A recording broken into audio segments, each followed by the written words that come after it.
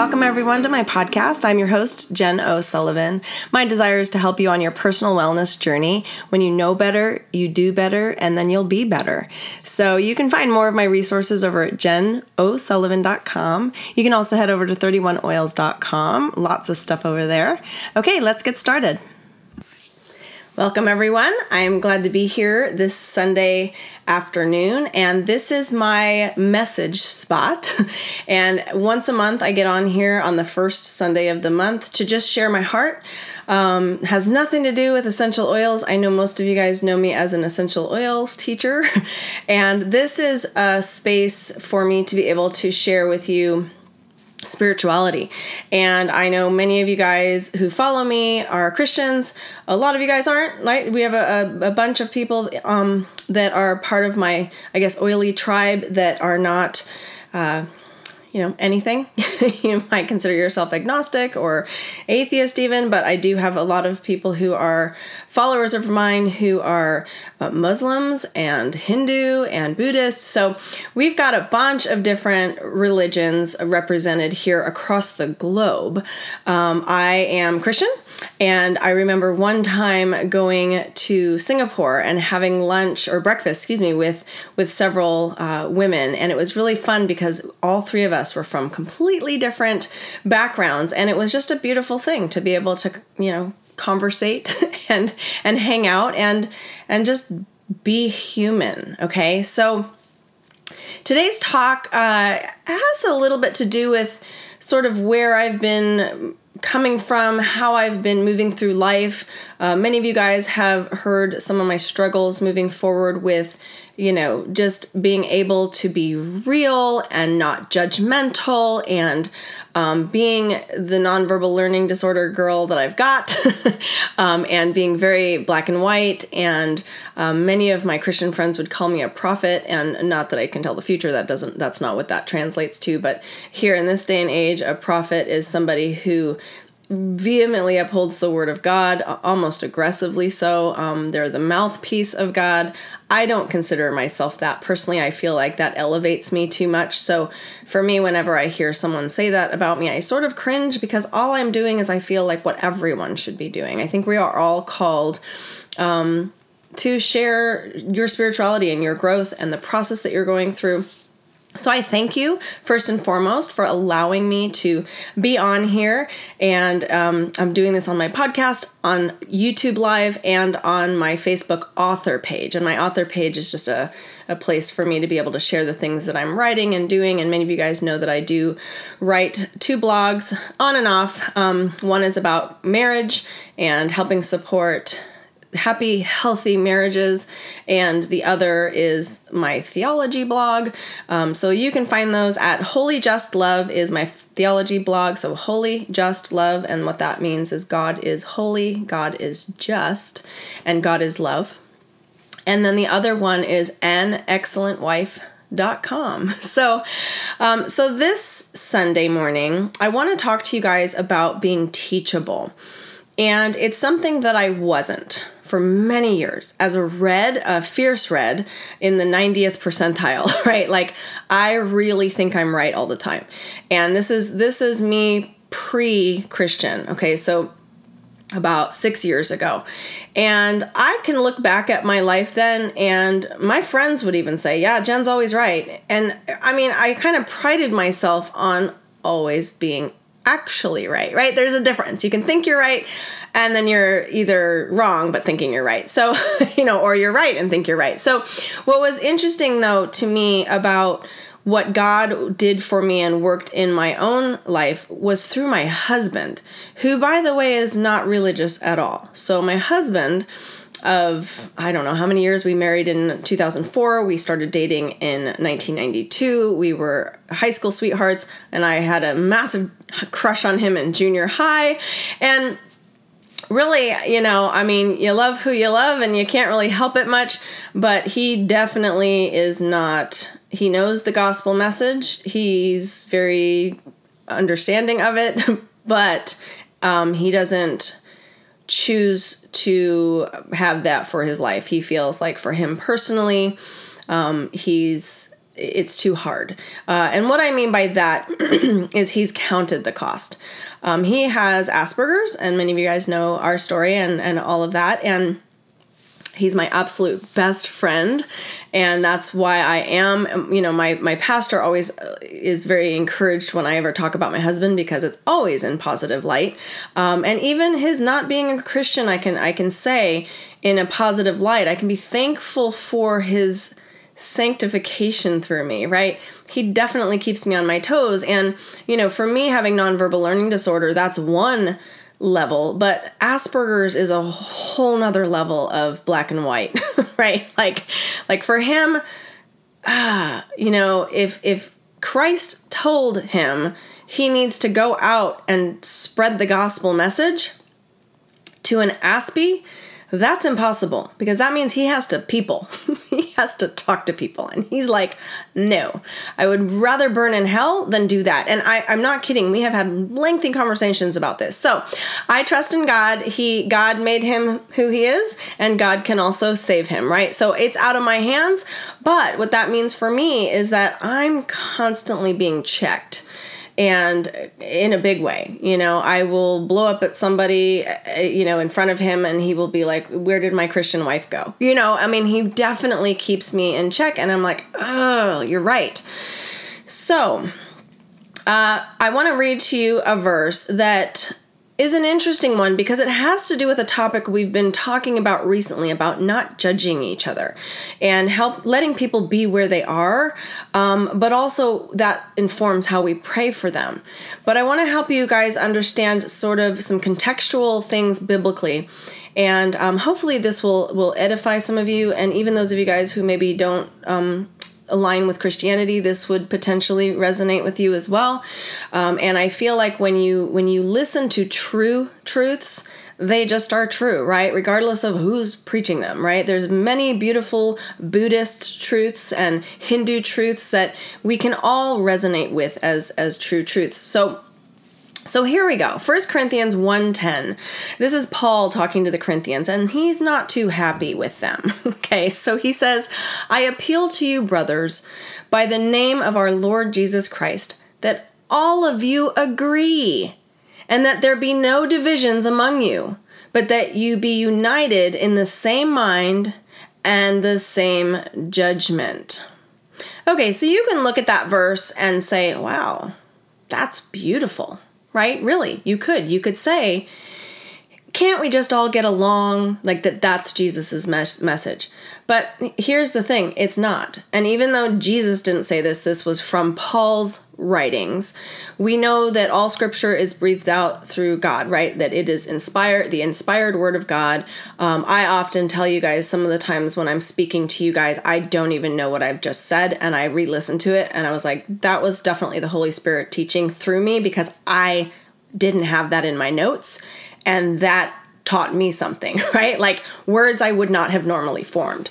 So we know, and Christians who are true Christians know what that feels like and know what it means to have the Holy Spirit inside of them, okay? Because it's a funky, weird thing that happens. So when we look at the texts, we know that they are inspired through the Holy Spirit, through God. And so we're looking at that today thinking, okay, can't we all just agree? And can't there just be no divisions among us? And can't we all just be united in the same mind and with the same judgment? Okay, that is a nice concept.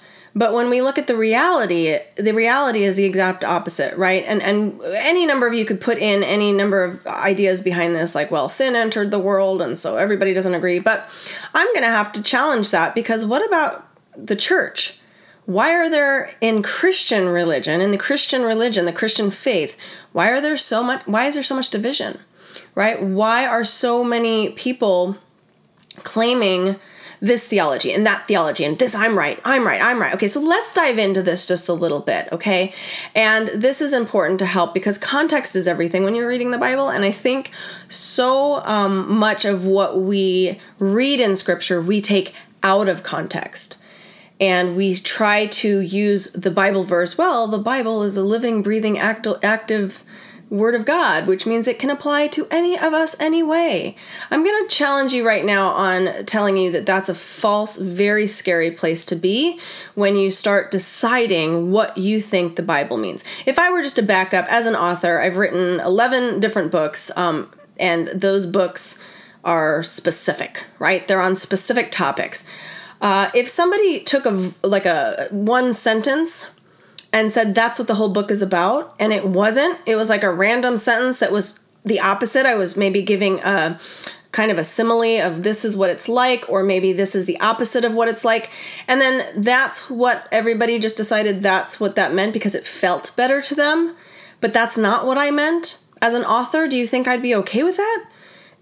No, right? We know this. And we want to always, when quoting someone, when, trying to understand something, the goal is deeper truth, right? And context is everything. We want to see kind of who was I writing it to? So for instance, I have 8 different essential oil books, and it talks about health, and I talk about things like your systems and the pH balance of your body. And if you took that out of context and wasn't really paying attention to that I was writing to oilers, you might pull that and say that should apply to this other group of people, right? And it's like, well, no, you have to take it into context. Who was I writing to? What was the full context? Did you read the entire paragraph, but then did you read the entire chapter and figure out what was the entire chapter referencing? And then did you read the entire book? And what's beautiful about the Bible is that it's a book of books, right? It's a bunch of books pulled together to tell the full overarching story of the gospel message from Genesis clear all the way to Revelation. So when we understand that they all tell the story, the gospel message, but then we're looking at individual books and then individual verses. And remember, when people read the Bible back then, it was a letter. It wasn't like verse 2, verse 3, right? And there was no like breakout chapters with these weird titles of the chapter. It just was a letter for the New Testament. And in the Old Testament, a lot of it was just these beautiful writings of storytelling. So when we look at the context, we want to understand what was Paul doing here. And Paul was correcting them, okay? And here's why. And then that, again, we have to look at the full context. If you read that entire 1 Corinthians chapter 1, you'd understand the context. That these people were freaking out, okay? And what I mean by that is all of these men and women who Paul and other leaders were teaching and training and visiting and helping them understand the gospel message, they were all like trying to one-up each other. Now, how many of you guys are like name droppers? You know what I mean? Like, you're like, I just talked to so-and-so the other day, and everyone's like, ooh, who? Right? It's like here in the United States, if you see a celebrity, you kind of go ballistic over it. And I have never had that. I don't know why. It might go back to my nonverbal, but like my sister and I are exact opposites. When it comes to celebrities, she gets all like crazy and like kind of the heart palpitations, and like she went to see Rachel Hollis recently, and she sat in like the front row, and she said she was like shaking. And I was like, for real?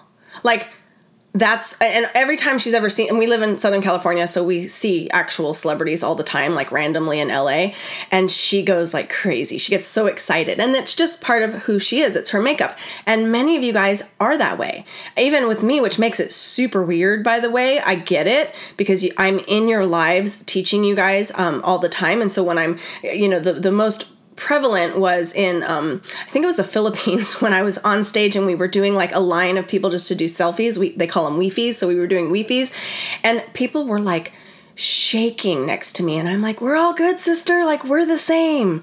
You know what I mean? And it was just weird to me, but I've never had that. Like, for me personally, and it's no judgment on having it or not having it. I get it. I get the excitement of it. But for me, I'm thinking like, we all bleed. We all poop, right? We all put our pants on the same. I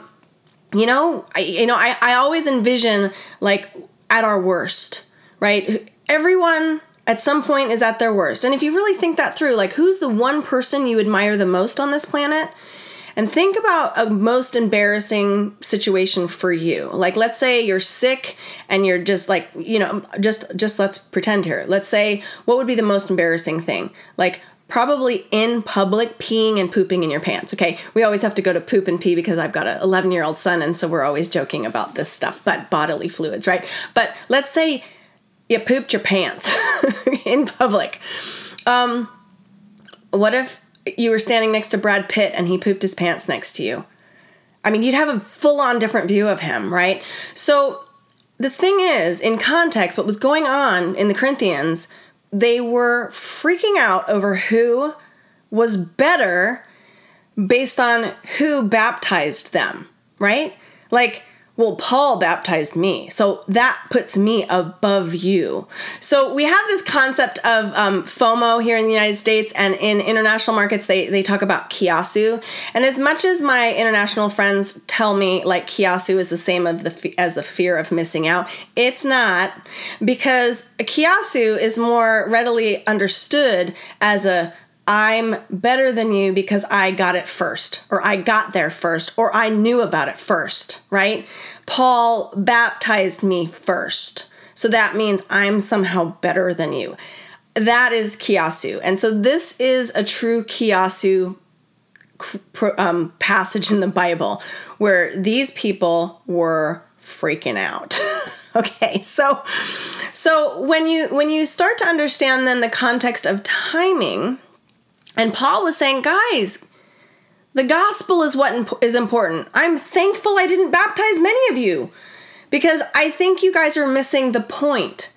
And the point here is that Christ was crucified and that he rose from the dead. That's it.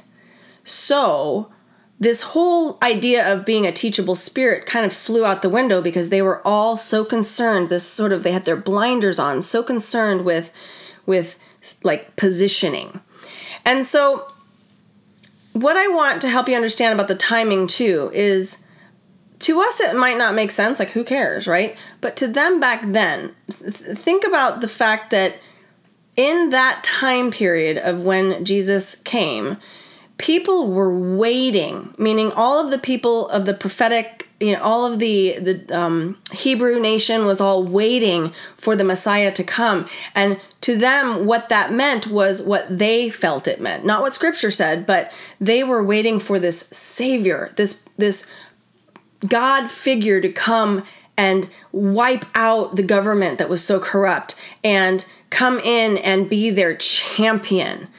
But what happened was Christ came and died, right? Didn't come, wasn't the champion in the way they wanted him to come. He came and was our champion by taking the weight of our sins on his shoulders and dying for our sins. And by the way, living what Adam and Eve were supposed to live, right? He lived the perfect life that was supposed to happen, but then took the weight of our sins anyways and died for us in our place, and our judgment gets passed through him. And we, meaning if you are a Christian, you are now weight free. So that's the gospel message. And think about that. These men and women knew the true secret. They knew the true Messiah had come and what he actually did. So while droves and droves of people were still waiting for the Messiah, they were like charged to go spread the gospel message, to spread the actual true truth. So this is where it gets interesting to me, because that whole kiasu concept and the whole what we knew to be true, right? And then messing it up. Because, oh my goodness, you guys, like, here's a quote from my pastor. Are your priorities and perspective getting in the way of what you're doing, of your sanctification, realistically, right? And so part of the beauty of all of this, and part of the interesting, I guess, truth here, is that I'm a constant mess up. And we see this in the Transfiguration, right? You've got Peter, James, and Paul being invited as the only three up the mountain Jesus transforms into his actual glory, right? Literally, like, what in the world is going on? They clearly understand at this point and know beyond a shadow of a doubt the true truth that Jesus is not just a man that did a good job living his life, but he's actually God. Now, this is before the crucifixion. So you'd think they saw it in all its glory, right? They saw God, they saw Jesus, they saw the whole thing, and you would think from that moment on, it would be game on. Like, we get it now. But they didn't, right? Peter denied him 3 times. They all left. They all dispersed right after Jesus died. They were freaking out. So it goes back to me thinking, okay, I'm hard on myself all the time. I want to be right all the time. I want to make sure my theology is correct. I want to check the boxes of my, theology. And I want to kind of like help somebody know when they're wrong. Like, my husband always laughs at me. He's like, why do you always have to tell everybody when they're wrong, right? And I'm like, you're right. It's this kind of desire to be right and have the boxes checked. But in the end, I'm not right? In the end, it's just like Peter. He saw Jesus in all his glory. And then several months later, he denied him. I don't know who that man is. It's like, are you kidding me? And I think many of us think, I would never do that. I wouldn't be that lame, right? But man, how many of you guys can relate to Peter? And just the fact that we mess up all the time. And so that helps me remember that I need to be humble, right? I need to consider the fact that I'm absolutely not right on practically everything, right? So we go through these comments of like, is it more important for you to be right or to be loving, or to be kind, or to be humble, or to be teachable? I mean, you can put any word in there, but that's what I struggle with. And I'm always like my prayer forgiveness section, like when we look at Acts as a series of prayer, and this is September 1st, and we just released the brand new Seasons Prayer Journal. It's a nonprofit journal that can help you. There's even printable version of it so that you can just print out your own pages if you don't have any cash whatsoever.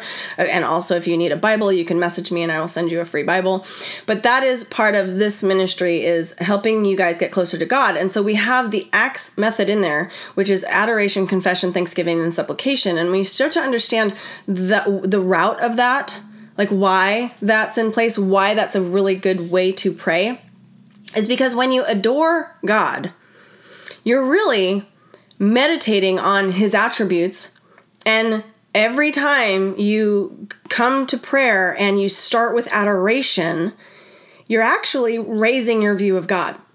And I find that probably the biggest diagnostic issue for our disease when it comes to our own spirituality is the fact that our view of God is low. And so having a low view of God is probably one of the biggest problems, where we think, yeah, he's good and I get him. And it's like, we live here in the United States. Many of you guys who follow me are here in the United States. And you get into this whole issue of, well, we all know who Jesus is and was and what he did, and yay, and I'm going to praise him right now through song. And, you find yourself wandering off in your mind about something else. And it's like Peter. He saw the face of God, and then he just digressed again, right? Like, what? And in a big way, like denied him 3 times for self-preservation, right? That is how powerful our sin nature is.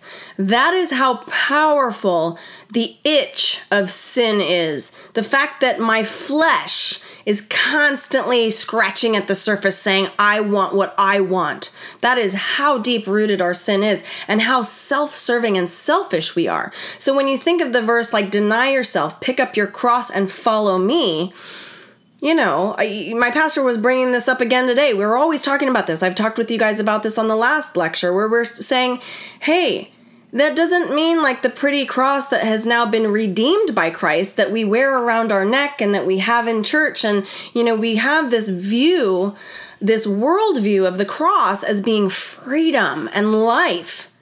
But the cross really meant death. Back then, when they said pick up your cross, that basically means murder yourself. Put yourself on the cross. You're dying. You're going to die. That doesn't mean that today. So we have to always think about context and what that means. And what is so beautiful to me is like in Mark 9:24, where the guy says, I believe. And in the same breath, he says, help my unbelief. And you're like, what? What does that mean? And really, when I look at it, I think that is such a beautiful, short, concise depiction of me. I believe, help my unbelief. It's like I am all in, and I'm just really not all in. Because even with Christ next to me, like Peter had him, even with the full true truth in front of you, God still knows we're dust. God still knows that we are constantly dealing with our sin nature. And so my goal is to be teachable. My goal is to back up and say, I messed up. How can I do this better next time? And it is not on my own strength, you guys. It is straight through the Holy Spirit. And so people ask me all the time, like, how do you move forward when, you feel this kind of weight of your sin? Because you've gotten this whole thing of adoration, right? And when you really, truly adore him through your prayer and start focusing on and meditating on raising your view of God, the moment you get to like the end of that one or two sentences of adoration in your prayer journal, chills usually come over me. And I'm thinking, oh, wow. It's like seeing God transformed. Like, Jesus is God. And I'm like, oh, wow. Okay, I have to raise my view of God. And the moment that happens, that is when it's the woe is me. It's like, whoa, like I raise the view of God and I realize how awful I am. And the weight of my sin bears down even heavier. And so that crushing love of loving him and realizing how huge and amazing and how different, set apart, holy God is, crushes me a little bit. And some days a lot of it. To the point where when I get to that second level of prayer, I go into confession and I'm ready. My heart is ready to confess. It's not just little like, oh, forgive me for that. And I confess that I did that. It's not. It's more like, oh, I'm ruined. I'm just awful and I'm sorry and please forgive me. The motive becomes totally different. So that's why we put adoration before confession. And then after you've confessed, there is a beautiful, I'm getting chills right now, right? There's this beautiful weight that lifts off your shoulders and you're now ready to say thank you. Like it's just this glorious gratitude that washes over you of thankfulness that then you can truly thank him in a real way, not a thank you for my kids and thank you for the blessings and la la la la la, right? This kind of like, what am I thankful for? I just have to put thankfulness down. It's not, it's a true heart change of gratitude. And then when that's all done, right? When you feel like you've just poured your heart out, then guess what happens? Something very beautiful. When you get into the supplication part on the ACTS, ACTS, the S is what you ask for. And how many of you guys are really confused by the whole ask whatever you wish and it will be given to you, right? Well, that doesn't mean like, oh, Lord, you're not going to sit there writing for a new car. You're not going to sit there writing, please help me obtain this or get me the new job, right? God knows what we need and he will take care of that stuff. And yes, he asks us to ask for things, but he doesn't really mean, ask for that new car, right? He'll provide. He provides for the flowers in the fields and he's made them more beautiful than Solomon ever was. So why are we doubting the fact that he's going to provide for us? So when you get to that portion of asking, it changes, my friend. What you ask for is because you raised your view of God. You truly confessed your shortcomings and the things that you need help on. And then you're thanking him with a true grateful heart in just heaviness, right?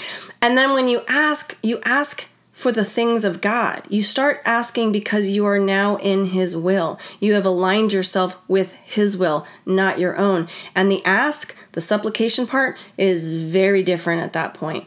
And I love that. I love the method of this prayer, even though there's many methods and many, you can also just pray, but this method helps us get into a right spirit with God, a right motive.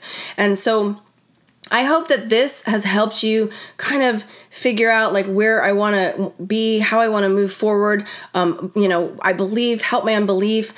Am I teachable? Am I trying to be right all the time? Do I have FOMO or kiasu, right? Am I just trying to check the box? I mean, how often are we just check the box, check the box, check the box? Or am I truly sitting under Christ? And if you want to, those are my note takers, think about two main things, and I'll give you 3 verses here to look up. So give you a little bit of homework. But Acts 17:11, really, it's examine the scriptures, right? Don't just let some pastor or friend or me tell you what the scriptures mean. And this is where we get into all these different religions and all these different bickerings when it comes to, theology. Your pastor can tell you one thing, and a friend can tell you something, and I can tell you something, and it doesn't matter. None of that matters. What matters is what God said. So check the scriptures, okay? And I never really understood that until like 6 years ago. I thought that if a pastor was teaching me from the pulpit, he must know what he's talking about if he made it there. And I've come to find out that sadly a lot of pastors, they're just men, right? They are not any better than anybody, right? Just like our celebrity friends. They're fallible. Man is fallible. No one is perfect but Jesus. So, okay, so you have to go in with that understanding and you check. You be a good Berean is what it's called. You actually check the scriptures. Then you're going to look up John 14:26. And remember, this is something that I loved about A.W. Tozer when you read his story, is that he was all about, I'm not super smart. He's written some of the best books that we have on theology and just the holiness of God and just things that will just inspire you and it's just amazing and will edify you. Again, he was just a man, and he tells you he was not educated. He really, not a smart man at all. And he would sit and just pray before he read because he couldn't make sense of any of it. None of it made any sense. And how many of you guys is that you? Like, none of it makes any sense. You read the Bible and you're like, I'm sorry, this is just too hard. It's too hard and it's too boring, and I'd rather read something else. And that's the reality of many of us. And I'm that way some days too. So I have to remember to sit down before I read and pray that the Holy Spirit would teach me, that I would learn and be edified and encouraged and understand what I'm reading, right? And it's only through the power of the Holy Spirit. So that's it. So you ask that, you pray for that. You pray that the Holy Spirit would give you wisdom to understand what God is asking you to read, what God is sharing with you. And then I want you to look up Psalm 86:11, and that's just a nice encouraging verse on learning and all that, being teachable. So that's it for today. I pray that you guys would continue to be on this journey with me and continue to pray. And if you are on the 4th quarter, I can't believe that we've done an entire year, but we are on the 4th quarter prayer journal. You all have helped me so much in getting this journal to where it needs to be. And so remember, this journal is a journal I put together based on what I needed, and many of you guys asked for it. And all it is a prayer journal with daily verses. So the summertime one had no verses because it was more free form, which means, you look up a verse that you want to put in there and follow some sort of guide that you want to do. But everybody said, you know what, Jen, we really like the verses in there. So this prayer journal that is now available on Amazon, it's only through Amazon, and it's called the Seasons Fall Prayer Journal. There's 2 versions. One is a black and white version that's very inexpensive. Again, both of these are at Amazon cost, so there's no profit to me. And the other one is a color version, so it's a $5 version or a $15 version. The full color one is beautiful, but again, it's just because Amazon charges so much for color versions. So that is just to understand those 2 versions. It's the size that we're going to stay at now. We kind of had a bigger one, and then we had a smaller one, and now this is sort of a middle one, and this is the one that we did for the summer size. So this is the size we're sticking with because it makes the most sense. We're doing verses in them. And then also because it's a daily prayer journal where you write out the verse will be at the top, but you're supposed to write out the verse. And then you do your prayer, adoration, confession, thanksgiving, and supplication every day. It's not dated though, so you can do whatever you want. You can do it every day or every other day or however you want to do. But the front part is a calendar, and why the calendar is there. And I don't have it on me because it's being shipped today. I should have it tonight. But just to show you, like, this was the summer one, and I know many of you guys on the podcast, you won't be able to see this, but it's about a 7 by 10-ish size book. And the very front of it is a calendar. So it gives you the monthly calendar and then a weekly breakdown. And I know that, like, we were talking about checking the boxes today, and, that's kind of obnoxious. But when it comes to my daily calendar, I kind of want to have boxes to check. And this is for me to say, like, okay, journal. I check the box because I want to make sure I'm accountable. I need accountability. And then, call this company, talk to this customer. Like, I literally put down what I need to do, what are priorities. There's a box down in the lower right-hand corner that is kind of an open section. Sometimes I put a prayer verse in there that I just want to focus on for the week. And other times it becomes my shopping list section, right? So this is just meant for you to use, like, put doctor's appointments, whatever it is that you're doing. But the reason this is in here is because I had a calendar. And by the way, I'm not super interested in my iPhone calendar because I'm really trying to get away from being on the phone so much. So that's why I like this, because it's physical. Also because, like, when I'm reading my Bible on my phone, my kid and my husband just thinks I'm on my phone, like, messing around. So I feel like it's better to have an actual physical Bible, my actual physical prayer journal. So it's a visual thing for everybody that, like, mom's reading the Bible, mom's using her prayer journal. Like, it's a good thing to teach my son this. And then then the next section is the prayer journal area. And then the final section is a notes section. And we used to call it sermon notes or meeting notes, but I just put notes for this one. And the reason for that is because sometimes it's my sermon notes, and then next to it, I might be writing out my series notes for this.